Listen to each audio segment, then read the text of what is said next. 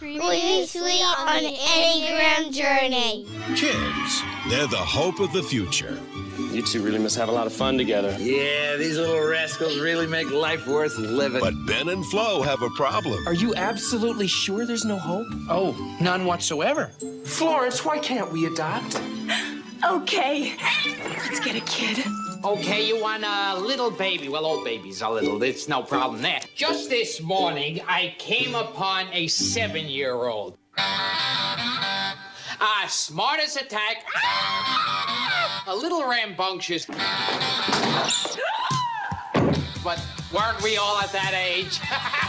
I took that on as pressure. I took that on as, I got to do this right. And this is what it's going to have to look like. Or, you know, I just took that hook and sinker and tried to live that out. And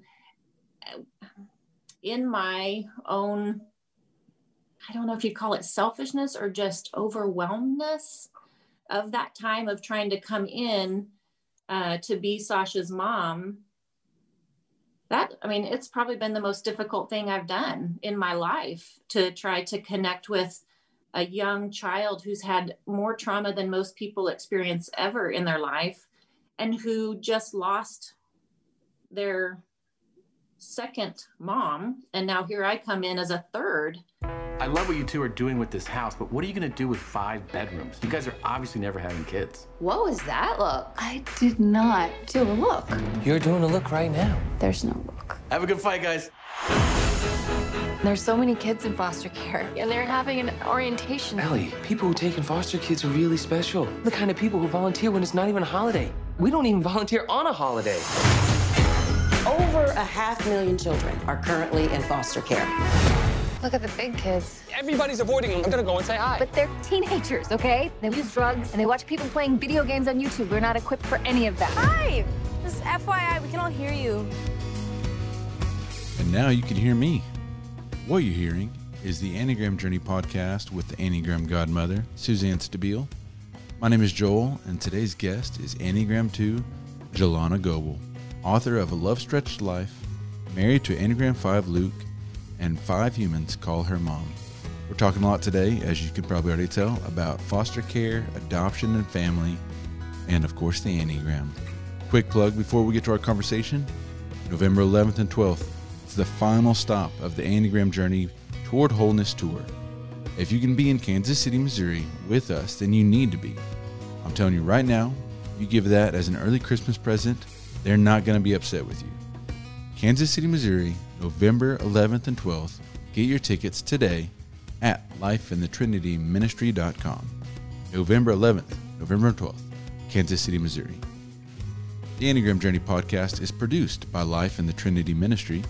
The podcast is made possible by the support and contributions of individuals, groups, and institutions who also believe in a community encouraging self-knowledge, fostering spiritual maturity, and the values of Micah 6:8.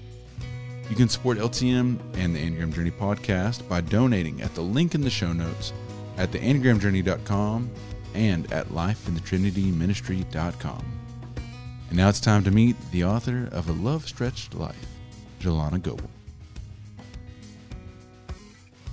Jillana, I am fascinated by the story of you, and I can't do anything succinctly, but I could never tell your story the way you can in a smaller space than your story probably deserves to be heard.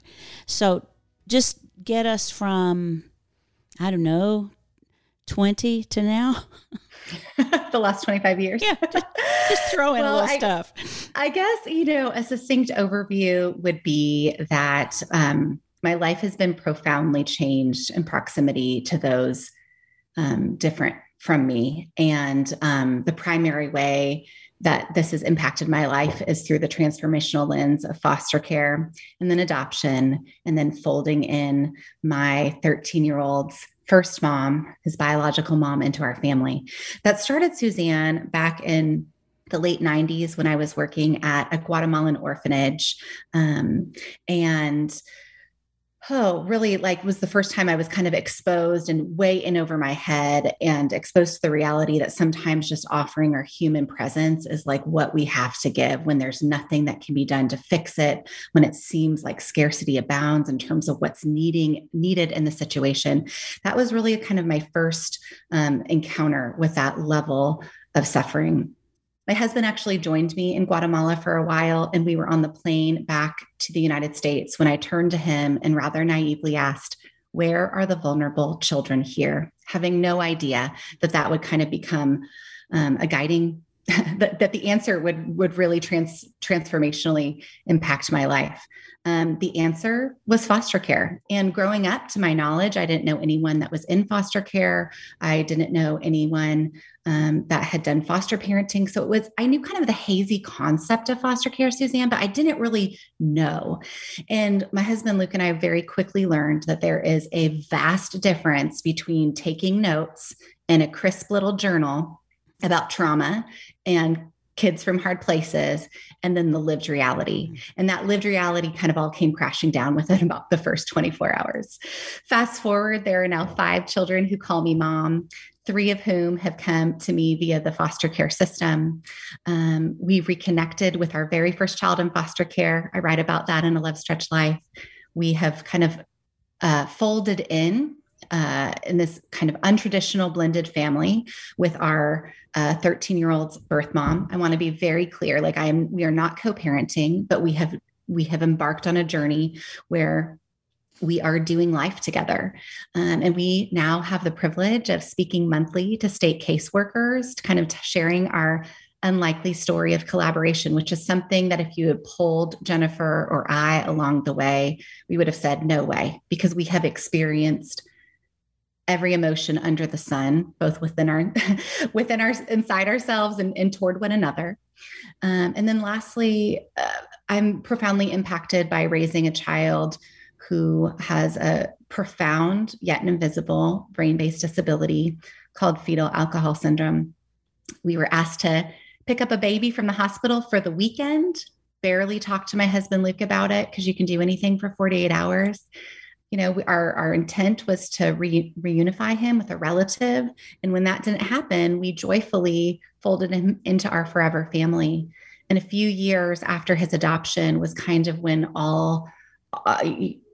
we discovered that Charlie has a brain that works very differently. He's smart. His essence is like loving and creative, but that's oftentimes covered up by a very explosive, prickly porcupine exterior. And our family is just profoundly on a different path, needing to pitch every traditional parenting tool that we've used with our other children, even our other child that's come from a traumatic background, but yet they're still neurotypical. And we're working with a neurodivergent child, and that has profoundly influenced my lens on my faith, the way I see the world, and the way I just realize again that we are only seeing a sliver of the story, that I don't know as much as I thought I knew before raising Charlie about what I was seeing and what it meant. Mm-hmm. So that's my family in a nutshell. Okay, with or without names, will you introduce the children and what age they are and where they sit in relationship to you and Luke and to one another? I would love to. And I have permission to share everybody's names. Great. So with their permission. Great. So Luke and I have been married for 22 years. Our oldest, who I refer to as the son of my heart, is named Royal. He's not legally adopted by us, but we reconnected with him after 13 years apart. He was our very first child in foster care.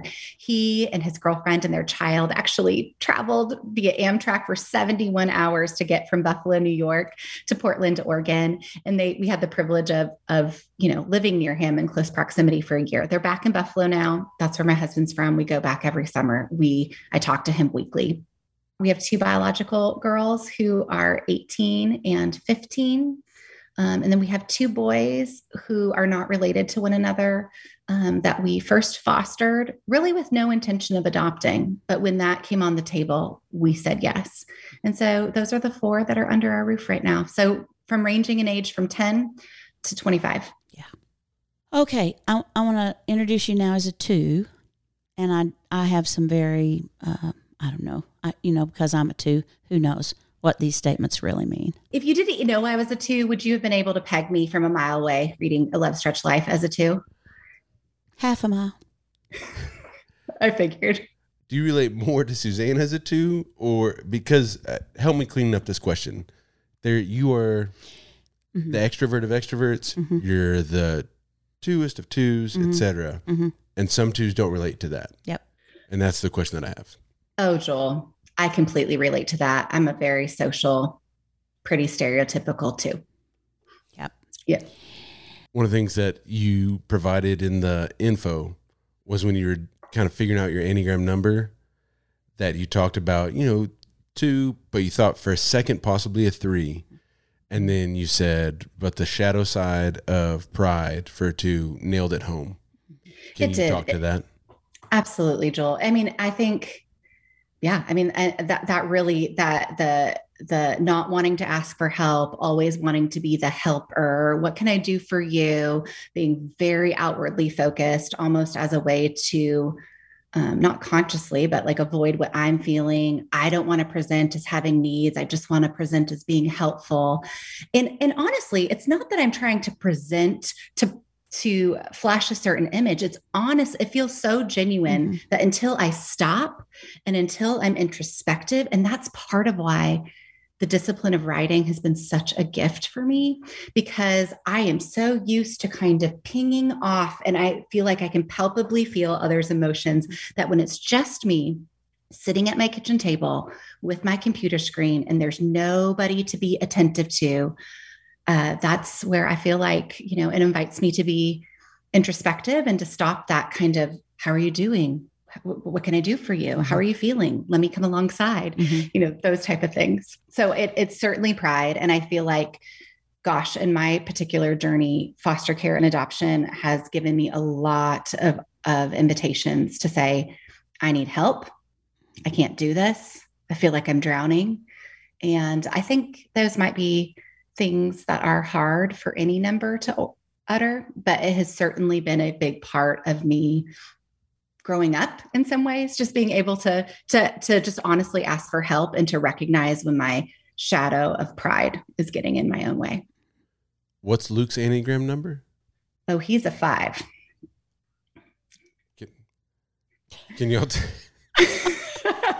Are you suddenly speechless? I wasn't going to guess 5. The first time you went to Oregon, to Portland, and then we had that Sunday afterwards. And I was there, Joel. Yeah. I was there in the basement of that church. And we were all our chairs were all lined up in a row, and Suzanne was up in front of us. And then I believe I asked a question and she got quiet, and her Suzanne wisdom said, we need to circle up our chairs. And then she started addressing me. She asked Luke, what number he was as a 5. And she actually asked the room, how many other 2s in this room are married to 5s? And there were quite a few hands. That's why it's coming back up for me. Yeah. And I got, it's amazing with all the places and people you see, but yes, that was my question. And I was very teary, just with exploring in that safe space that was created with other foster and adoptive families, what it is like to engage hard things, to welcome in, to raise your hand and welcome in stories that may be difficult, extra difficult. All of life is difficult. We all deal with difficult things, of course. But it honestly has been profoundly helpful to me in my marriage to recognize that we are coming from profoundly different lenses, that being, honestly, Joel, the fact that Luke's doing repressed, he told me once that his idea of a perfect day would be sitting alone in a room with nobody talking to him. So all he could do is think. And honestly, that would be my personal version of hell, like that. And for Luke, I'm so grateful, because I'm thinking repressed as a 2. And I feel like without his wisdom, without his measured energy approach, we would probably have more children in our home than I could adequately care for, honestly. And so I feel like it's been to say a godsend sounds like cliche, but it has been so helpful for us to recognize the lens that we bring to our family, and that in the different ways, we get energy. One of the things that I've thought about a lot since that time when we were in Portland, and there ended up being so many 2s and 5s, which blew me away. But one of the things I've thought about since then, and I think seems to be true for you, is that if you were married to or partnered with another feeling number, there would not be boundaries. Yes. It's very necessary for 2s to have a very well-boundaried person to balance them if you're going to focus on children who have needs and who are marginalized. Absolutely. And, one of the stories that didn't actually make a Love Stretch Life, but I write in a chapter about how bedraggled I was. We were in this intense season with, welcoming in extra children and all of these things that were unexpected. And one of the stories that didn't make the book, but I feel like is relevant to this conversation, is that after an exhausting day with 5 children underneath the roof of our home, trying to return Jennifer's youngest son to her so that she would get him back, and just feeling exhausted, I got a call at 1:00 in the morning from this woman. She always sounds kind of like Delilah, the radio host, the people that call from the hotline, because they're calling and they're like, "Hi, I'm calling here, and I have, and it's heartbreaking, because in the world of foster care, and they're not doing this to be manipulative, but this is really true. And I won't say the actual names, but the conversation went something like this: "Hi, Jillana, this is so-and-so from Child Welfare. I'm calling you because we just found Jonathan and Samantha, age 5 and 7, riding around the TriMat with their severely intoxicated father. The police have stopped the bus. They're in the back of the car. We need a place to take them just for the night. Would you be open to opening up your home just for the night? They don't even need beds. Sleeping bags on the floor is fine. But the police are literally waiting for an address of where to take these children." Now, hours before this phone call, I had been teary with Luke, saying how exhausted I was. But what was my immediate response to that phone call? I just said, I sat straight up in bed, and I kind of, tapped Luke, and I told him, I said, "This is the situation. Can we say yes?" And he's like, we can't say yes. We can't say yes. And honestly, that brought up so much anger for me. And my literal response to him was, "Well, why did we buy a big house then if we're not going to use it?" I mean, I just look at myself and I'm like, is that not classic too? But I think for me, I just felt like it's just one more need. It's just for the night. Like, I can do it, not recognizing the exponential buildup of saying all these seemingly small yeses that could break us when I was already on the verge. And Luke was very wise. He said, "Have her call everyone on the list. And if they still can't find someone, she may call us back." And, professionally working with child welfare, I am darn well aware that there are not a lot of families on that list. And so I think that also drove that very 2 response of like, of course you can bring them here. And yet, back to what I was sharing before, I'm so grateful for his measured response, even in the midst of what seems to me a very urgent, dire, of course we can do this one small thing for Jonathan and Samantha, who literally need a place to go right now. And so I think those types of situations, have come up in various forms over the years. And I have learned that my first response of kind of defensiveness of is not the right response, but that's kind of showing my true colors right there of what my natural response is. And it feels so altruistic. And I think people are so easy to point out wow, look what you're doing. Mm-hmm. I think what 2s really want is to be loved. But I think we start in childhood settling for appreciation. And then I think appreciation becomes the thing that fuels us to keep going, to do another thing and another thing and another thing. And, there's a lot of appreciation for somebody who will take 2 kids in the middle of the night when they already have more than they can handle. Yeah. That scenario that you just brought up just seems like an impossible scenario. I think you maybe said 2 years ago, But when you have a household full of kids that you're responsible for 24/7, or however responsible for, you've got a partner that you're doing life with. You've got, I don't know, society saying, Jesus would say, you pick up these kids. That's right. You absolutely open the door. Like there'd be people listening to this podcast that Jesus would have opened the door for them. My question for the two of you, mostly in my world, is just to listen to Whitney, but when to say yes, when to say no, when to say no, however this, when to say yes, if this. Discernment around all that just seems so hard. I think part of it has to do with, I was just going to say, you would be in the same boat because you have a heart for children. So your answer would be yes. Yeah. In a heartbeat, it would be yes. And you're a 7, not a 2. And I think what happens for us is that we are fueled by people needing us. So we come exhausted to the table and saying, I'm not doing another thing. I can't. And then the thing presents itself. And like Jillana said, it's just one more thing.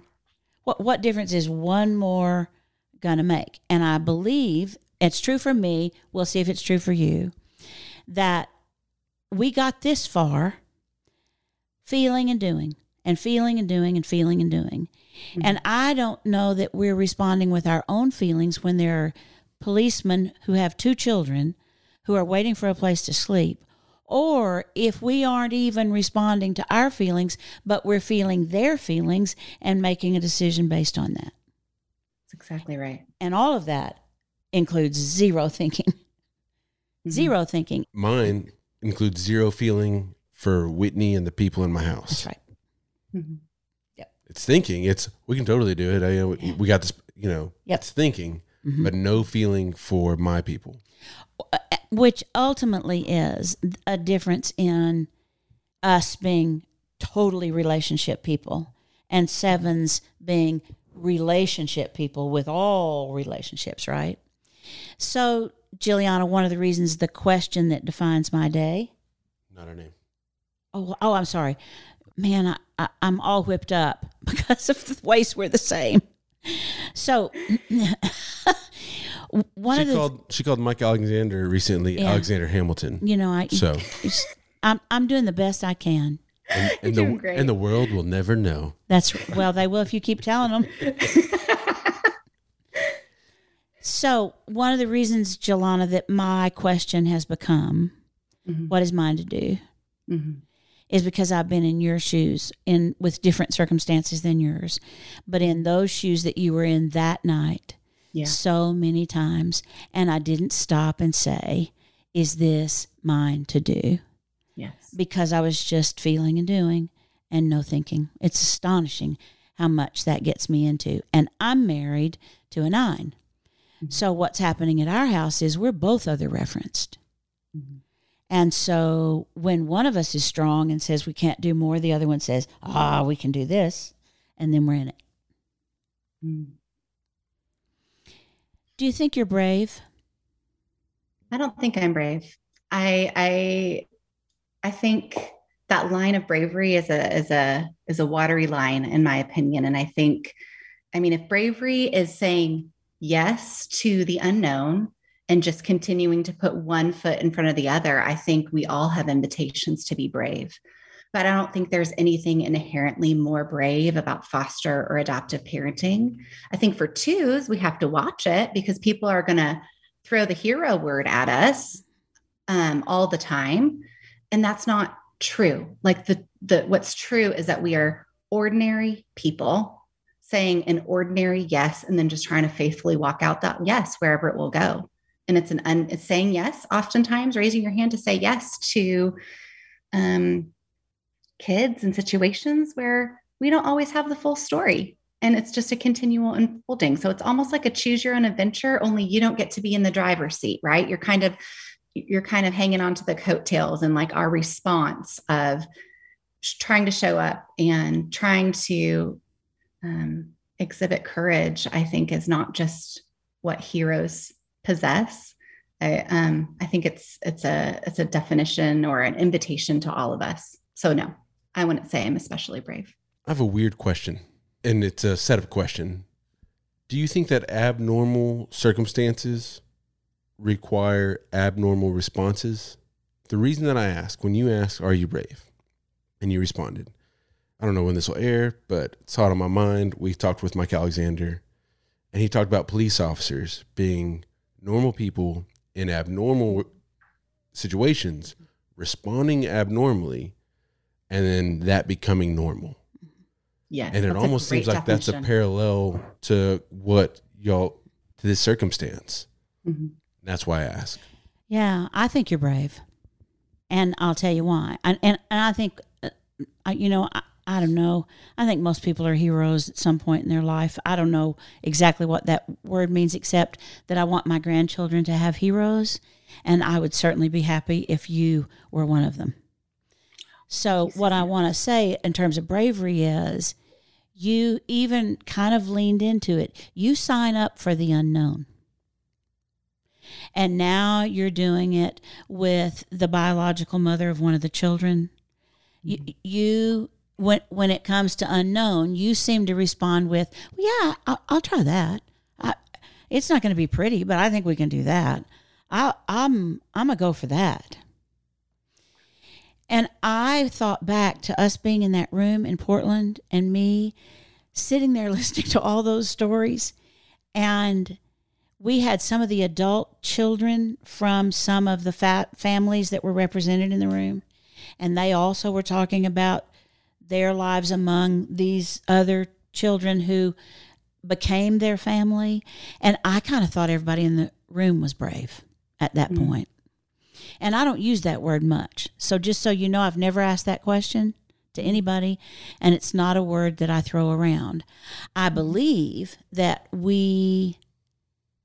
I'm trying to lean into the reality that I know about the need for fostering. Mm-hmm. I think that your work and your book and your story, along with others who are putting their fostering experiences into the world, will actually ultimately allow people to hear their inner voice of whether or not that's theirs to do. I think most people are in the place you described at first about things being kind of fuzzy about fostering, but you didn't really know much. Yeah. And I think people think they know and they don't know. Absolutely. And and I want to be clear, like when somebody is going the path of straight adoption versus foster care, there can be some overlapping complexities to engage. And also, it is a profoundly different start to know that the goal of foster care is to take, welcome in, love, and if things go according to plan, return. So while there are some overlaps, I do feel like when we look at the 9 numbers and we look at the unique wirings, there are some unique opportunities and some unique trappings when it comes to foster care. I want to be honest, my brother was adopted domestically as an infant, but my experience as an adoptive parent has come through foster care, where the goal was to reunite my sons with their birth moms. And when that plan A didn't work out, it tipped to plan B. Do I experience a lot of common denominators that a lot of adoptive, right from the gate families do? Absolutely. But it is a unique path in getting there. Have you and Luke fostered children that are not living under your roof and not part of your family? We have. Honestly, when I say we fostered for nearly 20 years, I want to be clear that that's not 20 years of a revolving door. I mean, that's 20 years of being a certified foster parent. We are not anymore with the extraordinary needs of our youngest. But even in that, we have had the chance to welcome in probably a dozen children over the years, but for shorter term, not for years and years and years. In one of the churches that we served, Joe, as a United Methodist pastor, we had a woman who fostered newborns and just kept them, like from the hospital until they had a more permanent foster placement for them. And I was just astonished by somebody's ability to do that. And I'm hoping that one of the things that will come from our time with you is people who are our audience will hear this and think, I could do that. I might be cut out to do that. Our family could do that. Yeah. I can't remember the word you used when you came back from Guatemala to describe the children when you asked Luke kind of offhandedly, I wonder where who's vulnerable. Vulnerable children are. That's a big word right there. And I wish we could all somehow wonder where the vulnerable children are. Mm-hmm. And I think the answer to that is going to be, while the answer might be in these specific places, I think what is ours to do is going to be different based on our capacity, based on our real life backdrop, based on our number, based on what's going on underneath the roof of our home. So I think that while I certainly do believe, Suzanne, that, more people need to be fostering just because there's a crisis shortage across the nation, it does not necessarily mean that though we need more, that everyone is to step into this box called foster parenting. I absolutely get that. Yeah. That leads me to back down memory lane. I don't even know if the podcast had started then, but let's say it had. We weren't recording or anything. Y'all correct me. All those fives in the room, and there were a lot of questions. And it was really, really fantastic just to be a fly on the wall. Mm-hmm. And one of the things that you did that I'm going to ask you to recreate right here, and if you can't, I'll edit out this question. But it was, what are some of the questions for each Enneagram number that they need to ask themselves before they start this journey of foster care and adoption? Because that was one of the things that some of the five said, I had no clue this, or I think there was a 9. This sounds like very low hanging fruit, but I believe this happened. And I was like, my husband wanted to do it. And so, okay. And I just merged with and then as they were getting into the process and as kids were coming in their homes for both foster care and adoption, which I'm so glad you pointed out the difference there, that there's different questions that they just had not asked themselves based on their own personality. It was my community said that we should do this. The billboard on the side of the road said that we need people to adopt. My church said, come on, who wants to do it? And we did it without asking ourselves the personal questions. You think you can whip around the 9? I know you hate doing that. I think I can. Can you help me? I would love to. Yeah. I kind of just jotted down some notes this morning about what some of the opportunities and what some of the pitfalls are with each number as we think about foster parenting. Okay. Well, you lead and I'll add to what you have to say. Oh, Suzanne, that's an honor. Okay. So with ones, I feel like ones make the world a better place. And also the whole idea of I am right, and that there's a certain way to do things is going to be a real hang up for ones when you enter into a pretty overwhelmed, dysfunctional, at least state system, which is where I'm coming from, where things are real funky from the beginning and everything is out of order. In Oregon, there's a high likelihood that you might have a child placed with you before you even take your first training class. That's a whole nother topic about how that sets families up for burnout. But it's not linear is my point. And I think the whole idea of doing something right in terms of like, this is the right way to parent. This is how I parented my other kids. It's going to be right. We have to pivot and recognize that the way we've done things before might not be the way that's the right way, both in the system linearly and also how we engage with what's right in our parenting.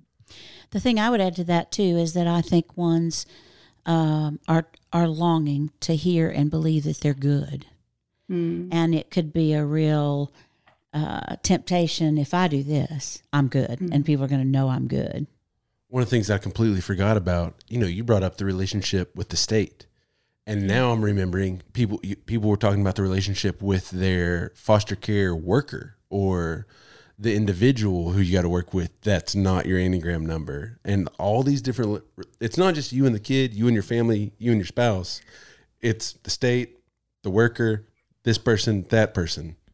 You're absolutely right, Joel. In foster care, a child in foster care comes with an entourage of professionals that you're engaging with. So while it might be one child, that child comes with an attorney and a therapist and a caseworker, and the foster parent has a certifier who comes out and makes sure they're home safe. There's probably easily 7 or 8 people that are attached to that one child that we are engaging with.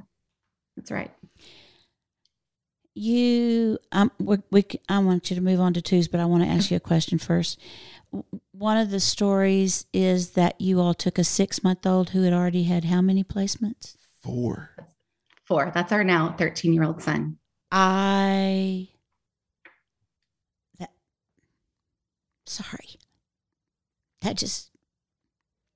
found to be very difficult to think about. And I think people think about a 6-month-old as I've got this without thinking about what 4 placements does to a 6-month-old. You know, it's just such a big story. That's what this is. It's a very big story. All right, let's go to twos because I want to make sure, everybody's going to want to hear their number. People are going to be pissed. When we got to get them all done. Yeah. Okay. I think, twos with the kind of, I am helpful, and we hear about the need, like we've already talked about. And I think twos have to remember that we're focusing here on relationship over rescue. I learned that within 24 hours of my very first parenting experience. And I think for twos, there are a lot of opportunities to say, like, look what I've done for you. And I think for people in a really unhealthy spot, they might be tempted to say, I'm giving you this nice house in the backyard and we go different places and expecting that kids will be grateful when we should never expect a child to grovel and trip over themselves in thankfulness over the basics of felt safety, right? And so I think it can be all, us twos can be very altruistic until somebody shoves back in our face that not only are they not grateful, but maybe F you on top of that. And then all of that can come crumbling down for us. And so I think, foster adoptive parenting from foster care, it's like swimming in a pool of needs. And so I feel like as you can't just constantly be like helping to keep others floating because we'll drown. And so I know, we're wanting to experience love, and there's a lot of opportunities for that in foster care. There's kind of some pitfalls too, with kind of thinking that perhaps we're giving love to a child that's never been shown love before. And in some cases, in some very traumatic, neglectful, abusive situations, that may be true. And we also have to hold the tension that it very well may be true that there's a single parent to this child who's suffering in the pit of addiction right now, and they're in an acute place of struggle, and there's nobody that they love more than their child. And so I think foster care invites us to just hold that tension. And so I think for twos, with our, desire and longing to be loved, in meeting the needs of others, those are some things that come to mind. Yeah, it requires a lot of grace, doesn't it? Grace for everybody. Absolutely. And not much judgment. That's tricky. It's very tricky. It's very tricky. Okay. Threes. I think threes, let's just be real. So with the idea of I am successful and kind of fearing failure, perhaps we are entering foster parenting. There's not a ton of overt success stories. I think we all love the story where the protagonist like overcomes and there's the hurdle and we all like root for them and all the things. And I celebrate each and every time I see that. And I do see that. I want to be very clear that this isn't all doom and gloom. And yet, in situations where kids are coming out of situations where they've witnessed domestic violence, incarceration of a parent, untreated mental illness, substance abuse, many times all of those, there's a lot to overcome. And so I think for threes, we have to be really mindful that there's no perfect productive formula. And especially in a faith context, Suzanne, I feel very leery because I've seen it many times over the last 20 years of people wanting to believe, because we want this to be true, that input equals output, and that the right formula of love, discipline, success, and maybe we sprinkle in a little bit of Jesus, and that's going to equal a clean slate for this child. And so I think we have to be aware that, again, it's relationship, and relationships are not efficient. So oftentimes when we're walking with kids from hard places, it's 3 steps forward and 6 steps back. Yeah, I think there is too an idea of what success would look like in threes. And then I think often they miss successful moments, which is all we have, any of us, is a moment that's successful, right? The next one could be not so much. Mm-hmm. But I also think the invitation, I know with my Charlie, who's 10, I feel like part of my invitation in having the exhausting privilege of parenting him is that I now am able to not only see, but celebrate things that previously with any of my other 3 neurotypical children, Suzanne, I would have mistaken for just low level behavioral expectations. And now that's something that not only I see and celebrate. You didn't swear on the bus, high five, you didn't yank the dog's tail. Like, that's awesome. You didn't get into a fight. Amazing. And so these are just things that before I would have never even thought to even say to my children, because it was what they do, you know? So. Are there opportunities when fostering to be educated and trained about things like fetal alcohol syndrome? Like, is that an option for you, or did you just do all that on your own? Obviously I can't speak to all the trainings, but for the most part, trainings across the nation are pretty inadequate when it comes to education around in utero alcohol exposure. Oftentimes it's kind of lumped into drugs and alcohol together. And I think, oftentimes the focus of caseworkers is to ask about, kind of the big name, like illegal drugs that kids might be exposed to in utero or outside of it. But we don't ask about the thing that you can walk into 7-Eleven and buy for $5, right? And that actually has, there's a lot of data that talks about that having a profound impact on the brain, even more than some of these like bigger illegal substances. And so I think the education around that was something that I needed to hold my own spyglass up to and basically go to a team of professionals and in the most assertive yet respectful way say, prove to me my son doesn't have this. But if I were waiting for a professional to come to me, I would still be waiting. Yeah. And I think what's important to recognize is that in the world of child welfare, it's based on attachment theory. Mm-hmm. So the notion is give it time. Give it time, give it time for that child to kind of settle in. But if I'm looking at my lens, if I'm looking at the lens through give it time with my child that I've raised for 10 years since he was 48 hours old, I would be banging my own head against the wall because it's not the right lens. And so we have to have the right lens to guide our interpretation. My child has brain damage. Yep. He has brain damage. So I need to walk that tension of calling him to his highest level of capability while making a ton of accommodations for him. Sure.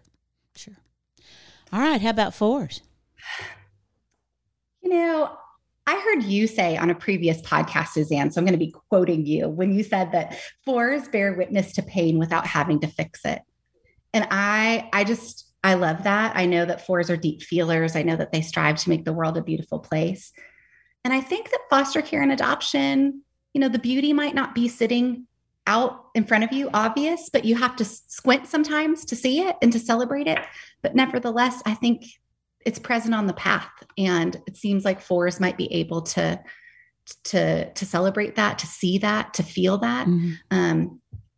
And, to feel it without having to fix it. I mean, that's just kind of a foreign feeling to me. Sure. Me too. 5s. With my dear husband, Luke, who I love and adore, I know that he values his independence more than anything. And he really looks at situations through a very almost technical lens of deposits and withdrawals of his energy. And so in our specific case, for example, with my precious Charlie, there is a higher percentage. And I want to be so clear that there are so many kids in foster care and in adoptive situations that have not one speck of in utero substance abuse, anything, sure. But I'm speaking from my own experience here that, statistically kids in foster care are exponentially more likely to be exposed. And so in our case, what this has meant is that we said yes to a baby for 48 hours for the weekend. And really, what we were saying yes to is a lifetime of intense interdependence that our son will need. Interdependence. And so I honestly marvel at my husband. He is a rock star. Yeah. And I could get emotional talking about him because he just sees what needs to be done. In the fall, the school was not able to meet Charlie's needs. They were not creative. And despite us coming in and trying to be collaborative, their solution to his dysregulation was to physically restrain him. And as we saw his self-esteem plummet daily, multiple times, getting calls at 9 a.m. to come and pick him up, my husband and I sat down and just very unemotionally, he said, I think I need a different job because I think we need to homeschool our child. And just the amount to pivot after a career that he spent 25 years of his life in, that he got a PhD in, to pivot, to have the ability to pivot, to teach Charlie at home. It astounds me because Charlie is a kid that is going to, and I say this in the most loving of ways, kind of pick at you to death. Dad, I want to go gold mining. I want to go gold mining right now. Can we go to the river, Dad? Oh, there's quartz down the road. Can we, it's just constant barrage of I need you. I want you. You're my person. Respond to me.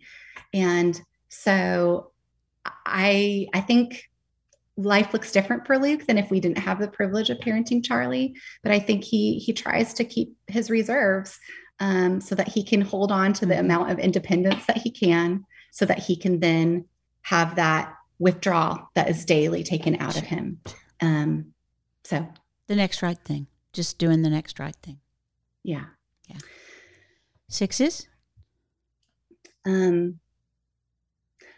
I heard you say, Suzanne, that 6s are the number that's most concerned with the common good. Mm-hmm. And I think when we go back to this, the starting point of this,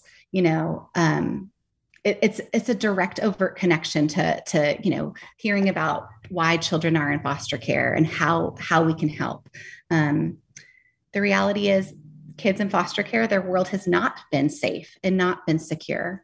And so I think 6s can have an awful lot to worry about, not the least of which is the fact that kind of your future is out of your control. Mm-hmm. And in a sense, it is for all of us. But you know what I mean in terms of this is my family and I'm making these plans.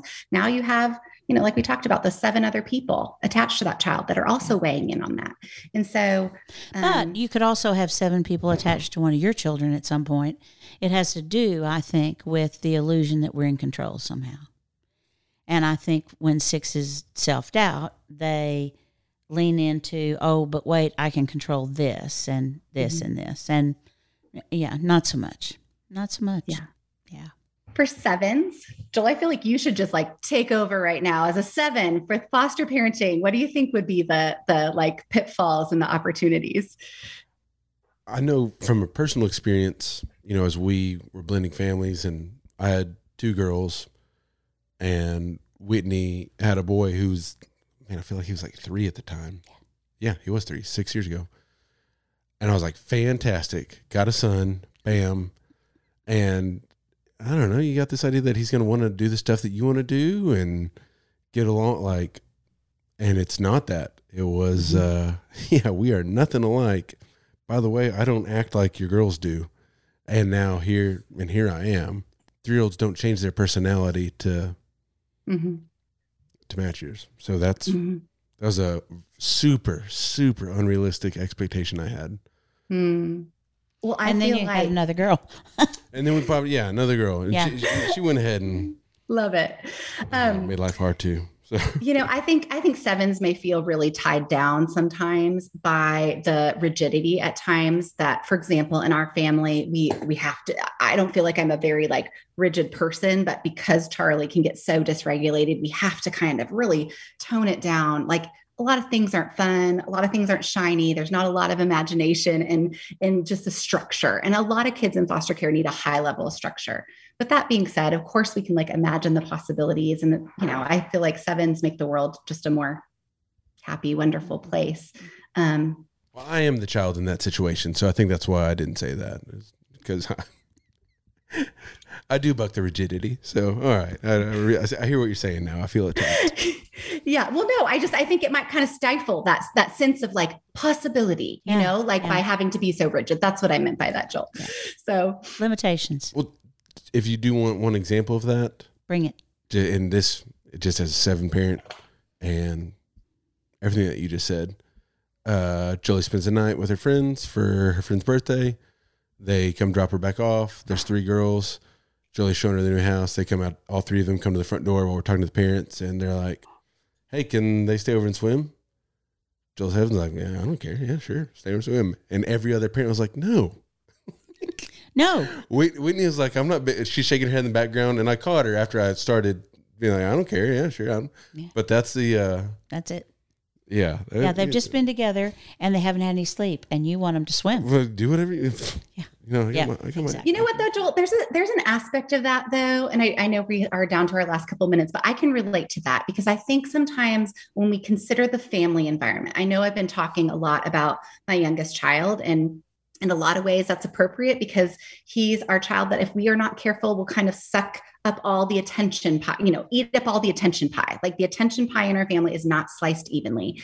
And so I feel that same kind of like, yeah, whatever, do it, go have fun as a way to kind of create some equilibrium for all the hard that my other 3 kids experience underneath the roof of my home. I have definitely leaned into the like, yeah, you can go to the movies at 9:00 at night when school's the next day. Like, sure, do it, you know? So I feel like that it's been good. It's good for me because I'm not naturally kind of, oh, whatever, but I feel like that's been another inverted gift to Charlie is that it's stretched me to just know that for the sake of harmony in our household and striving to get a little bit of equilibrium, that I've had to be a lot more fun and kind of imagine the possibility and last minute, like I hear you say. Yeah. For know your number, people, if you can't justify having the fun, then you're not a 7. Just move on to another That's number. It. That's not true. That's right. Oh, gosh. You know, with 8s caring about justice and fairness and equity, I just feel like that's such a natural alignment, of course, with foster care, kind of fighting for the underdog, all of those things. But I also think, you know, again, back to working and engaging with an overwhelmed state system, there are a lot of policies and procedures that are in place that are not always going to feel fair. And so I feel like, I don't know. I feel like that the opportunity is there to, you know, be powerful for people that need you. But I also think 8s might feel weak at times because they really are not in the position of power. They're not in the driving seat when you sign up to be a foster parent. You are signing up to say, this child is the ward of the state. The state of Oregon is the responsible parent for this child. I'm going to be the wing from the state of Oregon. But ultimately, it's not my call. I don't get a say in court. I don't get to talk to the judge directly. It's all through this other person that's representing this child, you know, and representing this agency that I'm with. So that can be real tricky. Very tricky. Very tricky. Does this seem like kind of like the one with an 8, the importance of understanding how many people are a part of this? Yep. That you're not in control of. Right. You can't be like, well, this should be done this way. Right. Like taking on all those different wings and aspects and persons and governments and. Yeah, I could, while you were talking, I could just see an 8 saying, now, wait a minute. You're going to go represent what's happening in my house with the child that I'm responsible for, right? And then the lawyer comes around, you're like, well, lawyer, I'm going to need a different lawyer because that's absolutely a reality and that's a tension many foster parents feel. It's like, I am raising this child with everything in my being for 24/7. You are coming for 30 minutes every 30 days and you're the one that gets a voice. So it can get real tangly really quickly. Yeah. 9s. You know, for 9s, I feel like in foster parenting in particular, you know, I think 9s need to know that they can't always take kind of the path of the least resistance. But I think what's so beautiful about a 9 potentially stepping into, you know, working with vulnerable children is that 9s are tolerant and can kind of have like an anything goes peaceful vibe, which can actually serve you very well as a foster and adoptive parent. Mm-hmm. 9s are very good at going with the flow. Whatever the flow is, they can go. Yeah. Something that I've heard you say about 9s and other 9s talk about, let's just say 10 years has gone by of just going with the flow and so on. but then year 11 could be where the speed bump is for nines in this scenario and in this circumstance of one day they wake up and they're like, 10 years of doing this, and I'm tired. I do think nines get tired, and then they don't have the resources to draw on because they're not accustomed to needing them. Because they didn't do it for the first 10 years. That's right. That's it exactly. That's it exactly. A couple of things I want to say and then I want to ask you the question I ask everybody. But one of the things I want to do, first of all, is to thank you for your honesty and for your integrity.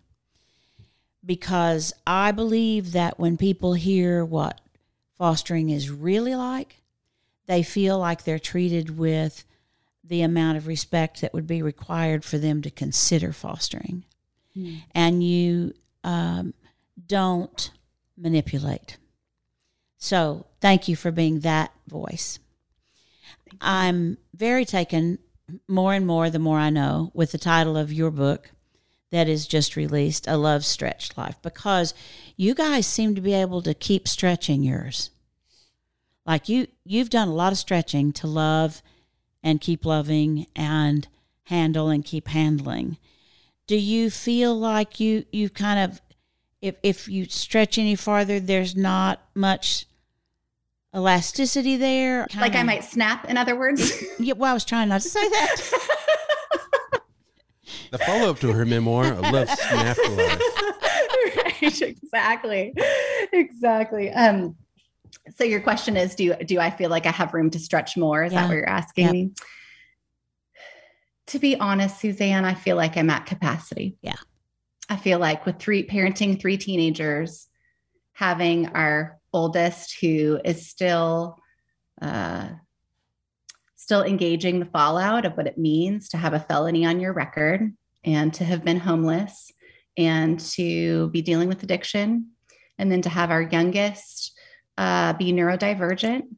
I'm stretched. Yep. I'm stretched. And I think one of my most important things in writing this book was not to present a story of overcoming, but to be honest about a picture of like, we are constantly walking the suspension bridge daily between hope and reality. And in the middle, it can get real blurry, but I feel like, I just feel like I'm getting more comfortable with walking the bridge and not having to, not needing to be needed in the midst of walking the bridge.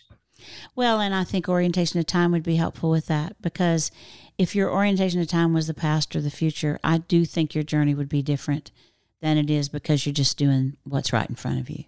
There's so much right in front of you. It's like that's a full load, it seems. Yeah. I've been asking everybody who comes on the podcast for a while. I'll probably change the question pretty soon. But my question for a while has been, what are you curious about? I know how to answer that. I feel like I have been really late to the game, Suzanne, with recognizing this sounds almost silly, but just recognizing that I'm a finite being that was created with fight or flight, that primary and secondary trauma can actually apply to me too. And that if I'm not listening and paying attention, if I'm ramming myself past that intersection all the time of need, then my body's going to keep the score. I love that book, The Body Keeps the Score. And I feel like I am increasingly curious about how what we experience is stored in our body. And I think for years I discounted even the foundational pillar of sleep, for example, because I didn't get it that much. But as I get older, I just feel like a little bit more of like a gentle acceptance, as well as a very intense curiosity about like, how is my experience of the world? How is my love stretched life manifesting in my very physical body? Yeah. It's not mine to do to write a book about what I'm about to talk about briefly, but if I had the time, the energy, and more deeper understanding at 71, I would say not only does your body keep score, but your body pays the price too. Yes. Exactly. And you don't know the price until you age, and you can't go back and do it different. Yeah. Yeah. It's tricky because we feel like we have enough in us to love and care for everybody who's presenting to us. And we absolutely do not.